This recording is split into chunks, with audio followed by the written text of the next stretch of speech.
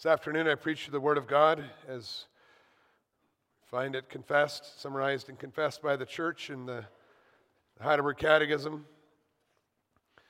Second part of the explanation of what the third commandment is: you shall not take the name of the Lord your God in vain, for the Lord will not hold him guiltless who takes his name in vain.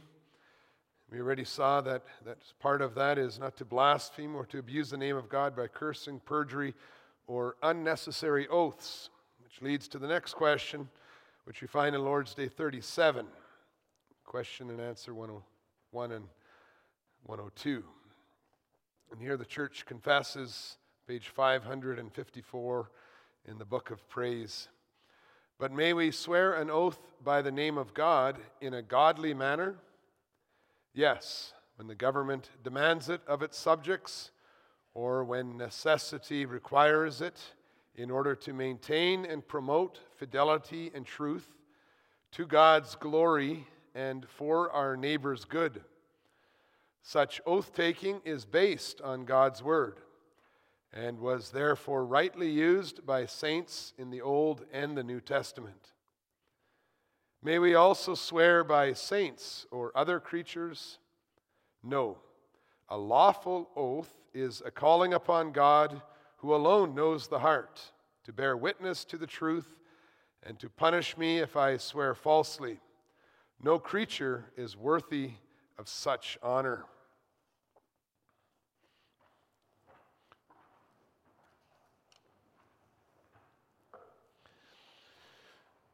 Beloved Church of our Lord and Savior Jesus Christ, you'll notice people swear oaths all the time. And the oaths that are being taken, they have many different forms. Some, like the Hippocratic oath of medical professionals, or the oaths to public office, are formal and serious, with promises that a person will use their position for the good of those they are serving. Witnesses in a court case are often asked to swear an oath that they will just tell the truth. Some people have made an oath to carry out a dying loved one's last wishes. They'll stick to that their whole life. Others have made a personal oath to exact revenge for something that was done to them or to someone they know. And sometimes people blaspheme the name of God by using the name of God in a thoughtless oath, where they say, I swear to God, instead of, I'm serious. Others intentionally do not use the name of God in their oaths so that they don't feel any pressure to keep the promise that they made. And still others make an oath but choose not to use the name of God because they don't actually honor God's name as much as they might honor someone that they love. And so you sometimes hear of people swearing on the grave of a mother or on the soul of my father, that famous part in the Princess Bride movie where they got to throw the rope over and he had to give some sort of guarantee that he would be trustworthy. And he said, I swear by the soul of Domingo Montoya. And then the man on the bottom, he said, okay, throw the rope. He was convinced the man was serious. Those are oaths that are being used, but are not using the name of God. And all this misuse of the name of the Lord in these different kinds of oaths has caused several groups to claim that we should take Jesus' words in Matthew 5 out of context and then forbid all oaths. This isn't what we confess in the Heidelberg Catechism.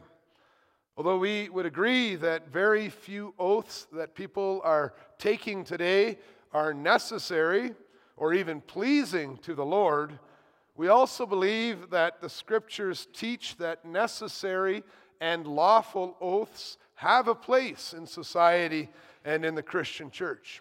When the Lord revealed His holy name to us, He also made that name available to be called upon as a divine witness and a judge, giving a guarantee of the consequences for a lie, guarantee that no human, dead or alive, could ever bring about.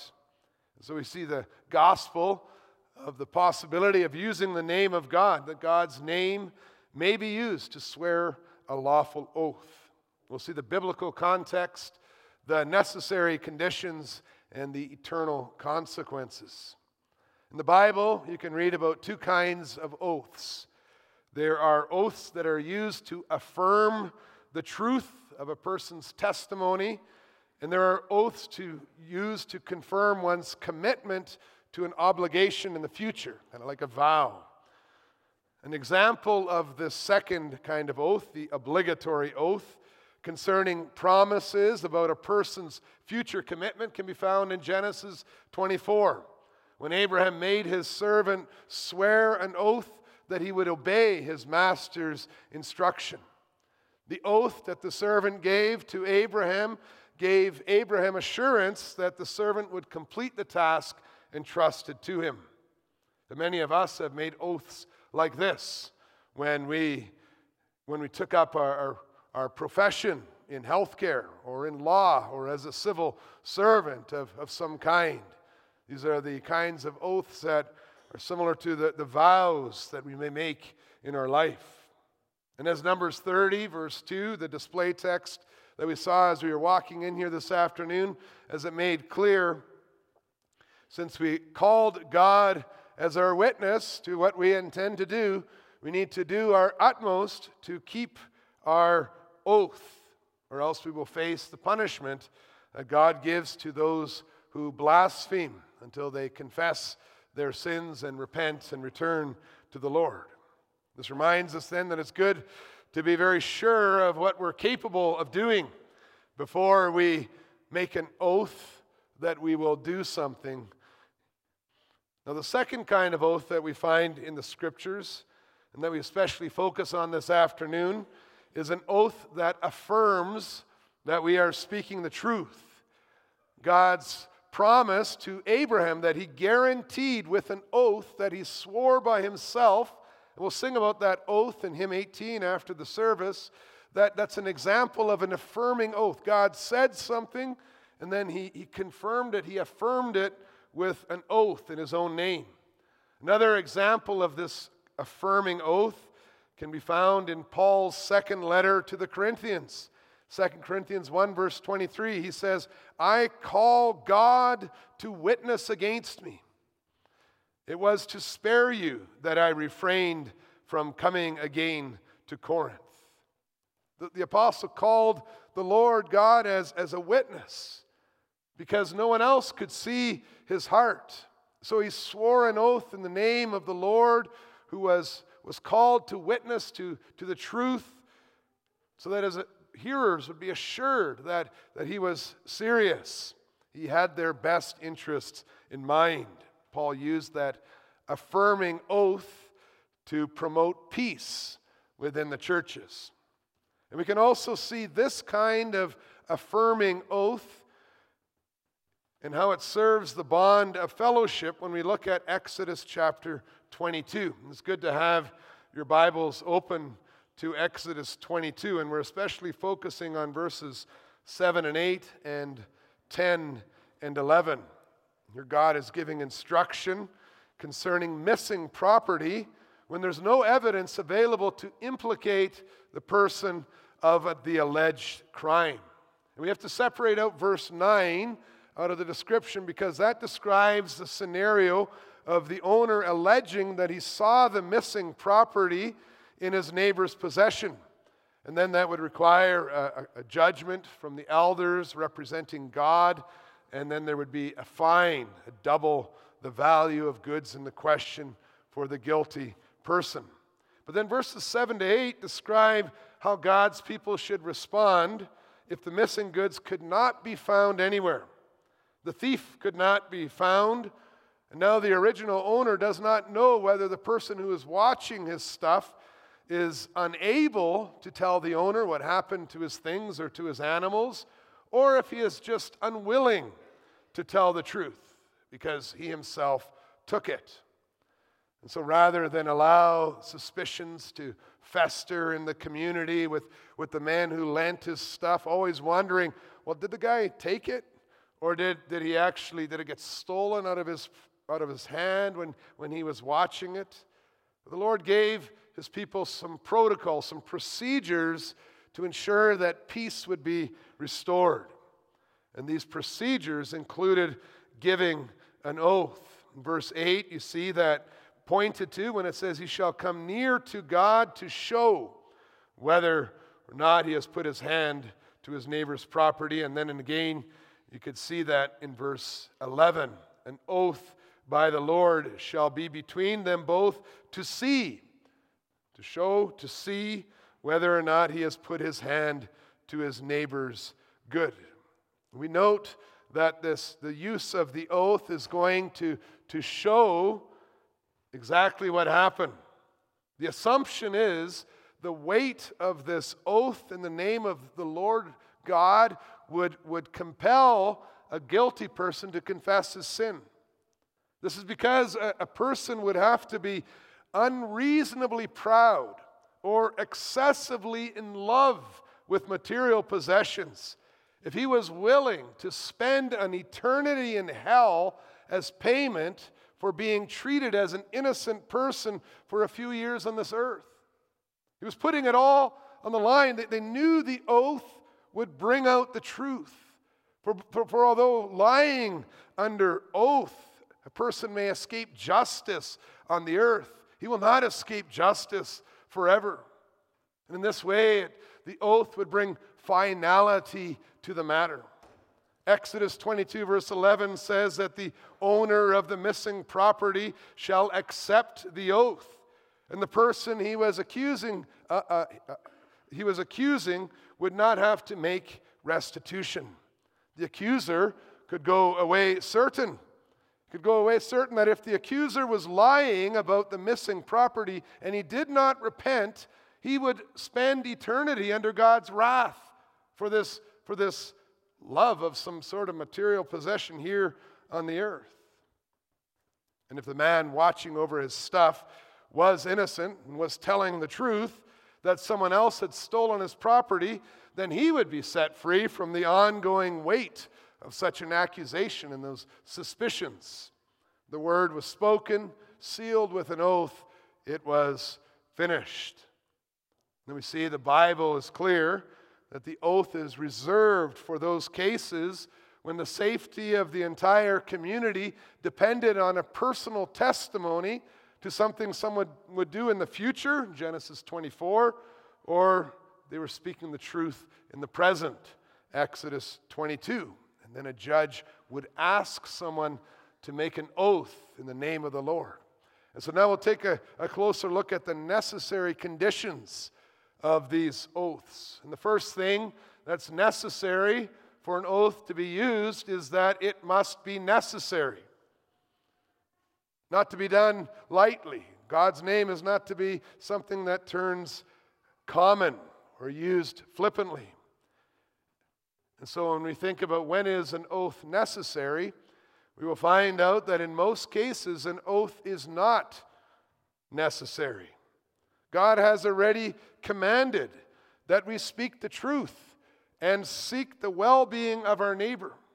We don't need to use oaths to be trustworthy. If you say, I was at work the whole day, or if you say, I swear to God I was at work the whole day, the way of saying it does not change the fact that you were at work the whole day. The only reason you would need to bring in an oath is if you needed to convince someone else of what you did or what you witnessed, and this only for the well-being of your neighbor in order to promote harmony and unity. We don't need oaths to convince ourselves of the truth of the details of the events we were involved with, but to convince others. And how many times do you really need to convince others of something that you've seen or that you've done. And when you do try, you'll find is very, very interesting is that other people actually rely very little on what we say. And the reason for that is because as society, we have learned that every person has very limited observational skills. We're all hindered by our presuppositions, things that we want to happen. We're all selective in fact gathering. And we perceive things in different ways. They have those interesting clips about different eyewitnesses and how they describe a person. And there's somebody drawing out a person that's being described to them by a witness and how different that person looks for every person. How can that be? Aren't there objective facts? Well, we know that just somebody's word is not sufficient. In addition to this, many people say things to please others. Many people use words to actually intentionally send a false picture of who they are or what they've seen, just so that they might be accepted by others. And so we're quite used to people living with the often transparent false perceptions about themselves. And so what's happened is that very rarely do we ever rely on just what someone said. Look at the criminal cases. It's always relying more on investigations based on objective evidence like fingerprints or DNA or the testimony of 2 or 3 witnesses who agree on what they've seen, and not just the claims of the accused or the accuser, who may have many reasons for not being able to recount the facts. And so we see again how little we depend on the word spoken of others, which makes oaths often very unnecessary. We have such a system of gathering information. However, if a judgment needs to be made, because an unresolved matter is destroying peace, whether it's for church discipline reasons or criminal justice reasons, and there is no evidence available except what is known by the accuser and the accused, like we have the example in Exodus 22, then God says you yet have recourse to an oath. The first thing about an oath, it has to be necessary. It's something that is needed, the only thing left for us. The second thing we note is that an oath must be in God's name. Once it's determined that an oath is necessary because outstanding contradictions in truth claims are impeding justice and causing harm to God's people or the community, then judges must ensure that an oath is taken only in the name of the Lord. Deuteronomy 10, verse 20 states clearly that you must swear by the name of the Lord only. Jeremiah chapter 4, verse 2 speaks of swearing as the Lord lives, in truth, in justice, and in righteousness, so that the name of the Lord might be a blessing to nations and they might give him the glory for the truth. So an oath must be necessary. It must be in the name of the Lord, which means that if a person does not know the Lord or does not fear the Lord or does not revere the Lord and doesn't believe that God knows the truth and sees our hearts and is able to punish us forever, then swearing an oath adds no extra weight to their truth claims. You need to know the Lord to swear by the name of the Lord. Swearing an oath in the name of a false god that others worship, or a saint who is long dead, or the articles of the temple, or even the Bible as a book that records God's words, or mother's grave. All those things, they undermine the very character and the function of the oath as a final word of judgment. Because all those kinds of oaths, they're oaths without consequences. Things and people cannot know your heart. Things and people cannot be relied on to punish us if we swear falsely forever. If the only way to prove perjury is with the evidence other than the oath, that oath has a very limited function in the process. So we see an oath needs to be necessary. It needs to be in the name of the Lord, which means the person needs to know the Lord. And in the third place, the oath must also involve people that are capable of certainly knowing the truth or knowing the certain truth. After it has been made clear that the oath in the name of the Lord is the only way out of a dispute when they're over the facts, we still have to say, are the people capable of making an oath in the name of the Lord? Even people who fear the Lord and honor His name may not yet be mentally capable of understanding the value of truth for society, because they're the kind of people who only care what they can get out of life for themselves. A very infant mental age, or maybe addictions to mind-altering substances or activities, narcissists. As a result, they simply do not feel accountable to anyone. The testimony of an immature or a seared conscience that struggles with seeing or caring about the consequences of their actions on others and does not feel accountable to God for their actions, it's nothing more than words. It can help little to resolve a dispute. You might ask them to swear an oath, but you're asking someone who's incapable of understanding the value of truth for society. Judges are just encouraging blasphemy to encourage or demand an oath from those who are incapable.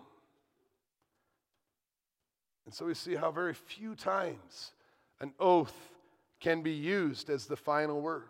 Few times that we can call in the name of God. And there are oaths that we cannot accept as binding. And there are times when we have to say, there is no way to know the truth in this matter. We as humans will not know until the day of judgment. And to these situations, the Lord speaks in Romans chapter 12, where He teaches us to do whatever we can to live in peace with everyone, including a willingness to forgive repentant sinners, and yet leaving vengeance to God.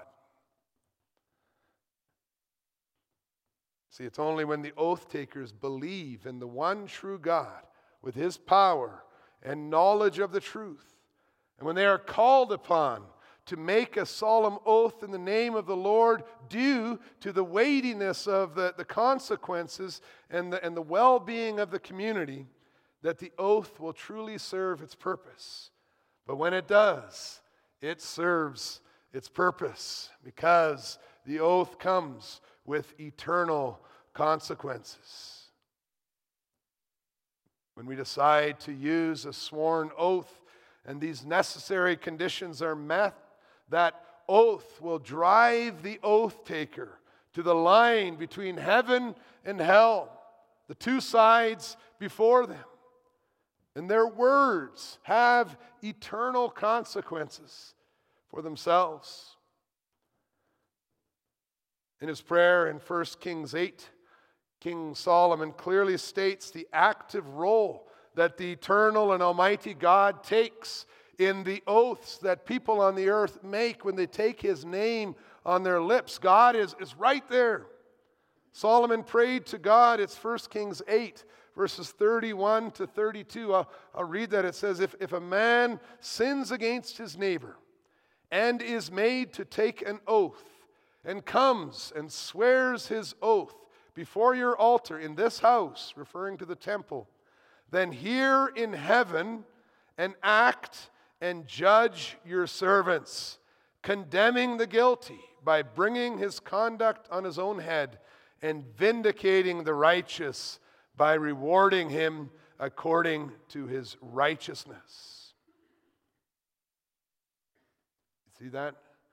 How close God is to the words that we speak. And when a person subjects his words to the judgment of the holy, eternal, almighty, omniscient, all-knowing creator of heaven and earth, by using his name in an oath, the consequences that person is calling down upon himself for not speaking the truth are very weighty. Although persisting in a lie will bring the same consequences to the sinner, whether one is asked to make an oath or not, that sin of lying is made worse in God's sight if the name of God is dragged into the lie to be blasphemed by a liar. It's in this way that the oath is like God giving one more chance for the sinner to come clean. Sort of like our Lord Jesus did when he washed the feet of his disciples, and he also warned Judas, God knows there is one of you who will betray me. An oath compels a liar to choose what kind of shame he wants to endure. The temporary shame on earth that a person can repent from, or the eternal shame of hell, where there is no longer any time or room for repentance.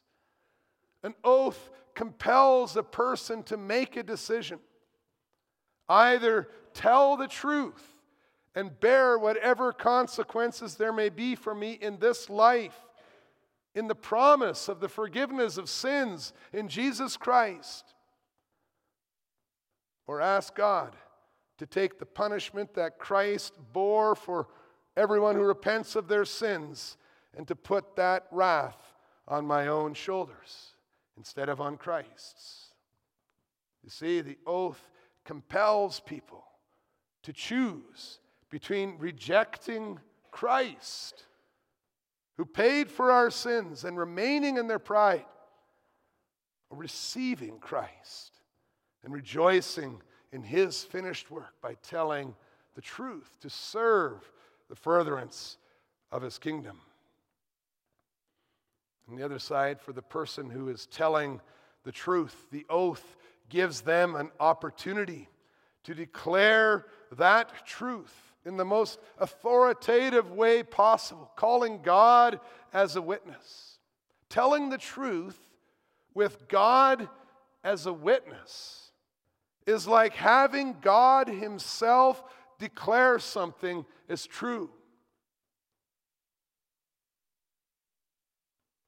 That's why in Exodus 22, the truth stated by the oath was simply accepted.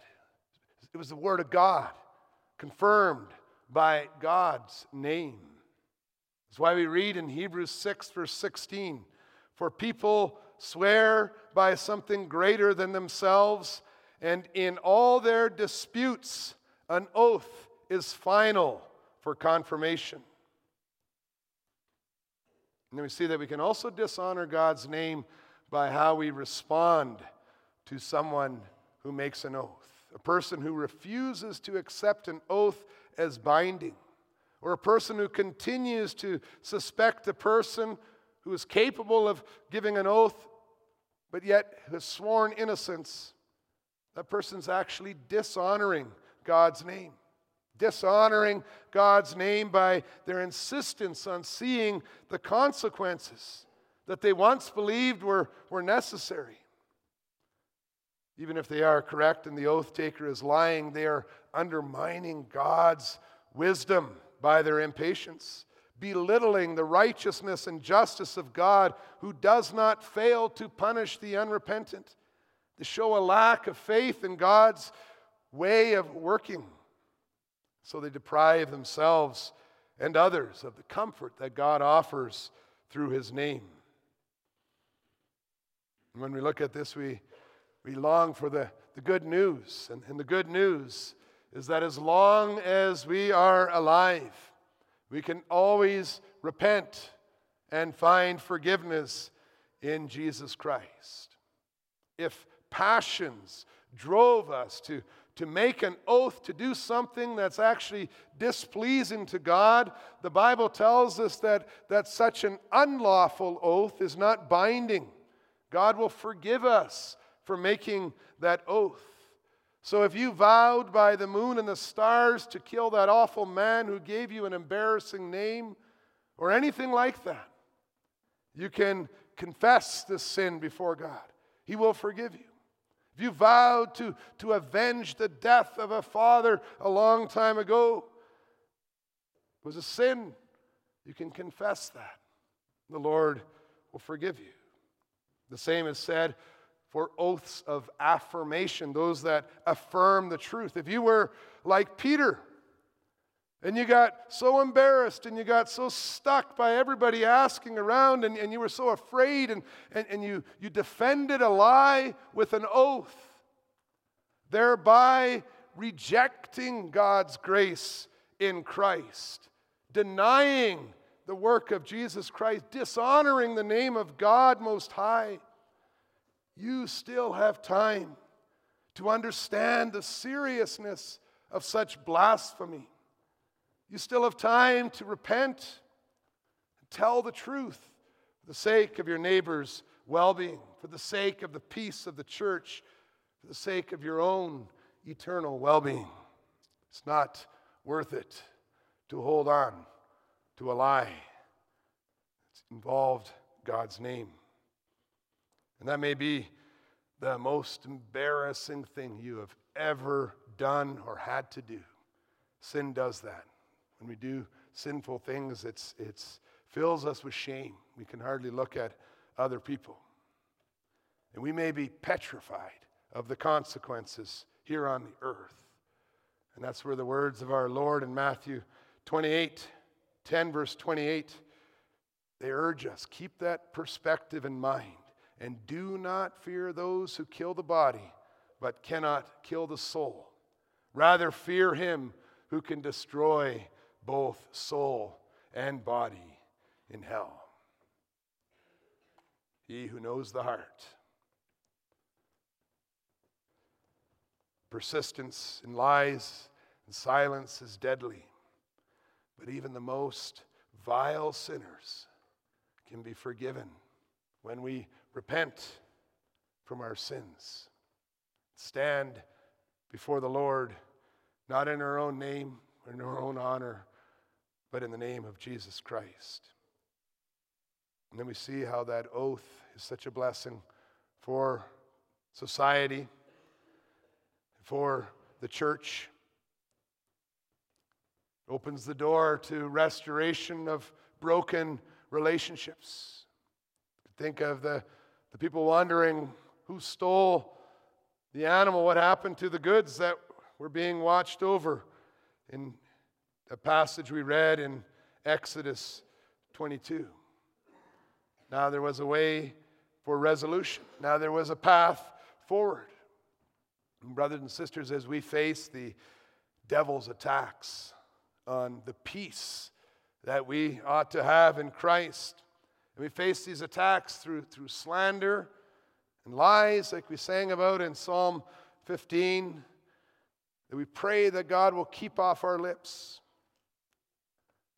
We pray that we keep that eternal perspective in our minds all the time, in our thoughts, but also in our words. We pray that the Lord will prevent the need for oaths in our lives because of our honesty and our trustworthiness and our humble service of others. We also pray that when they're needed, the name of God may be used in our oaths for the glory of His name, for the well-being of His church. Amen.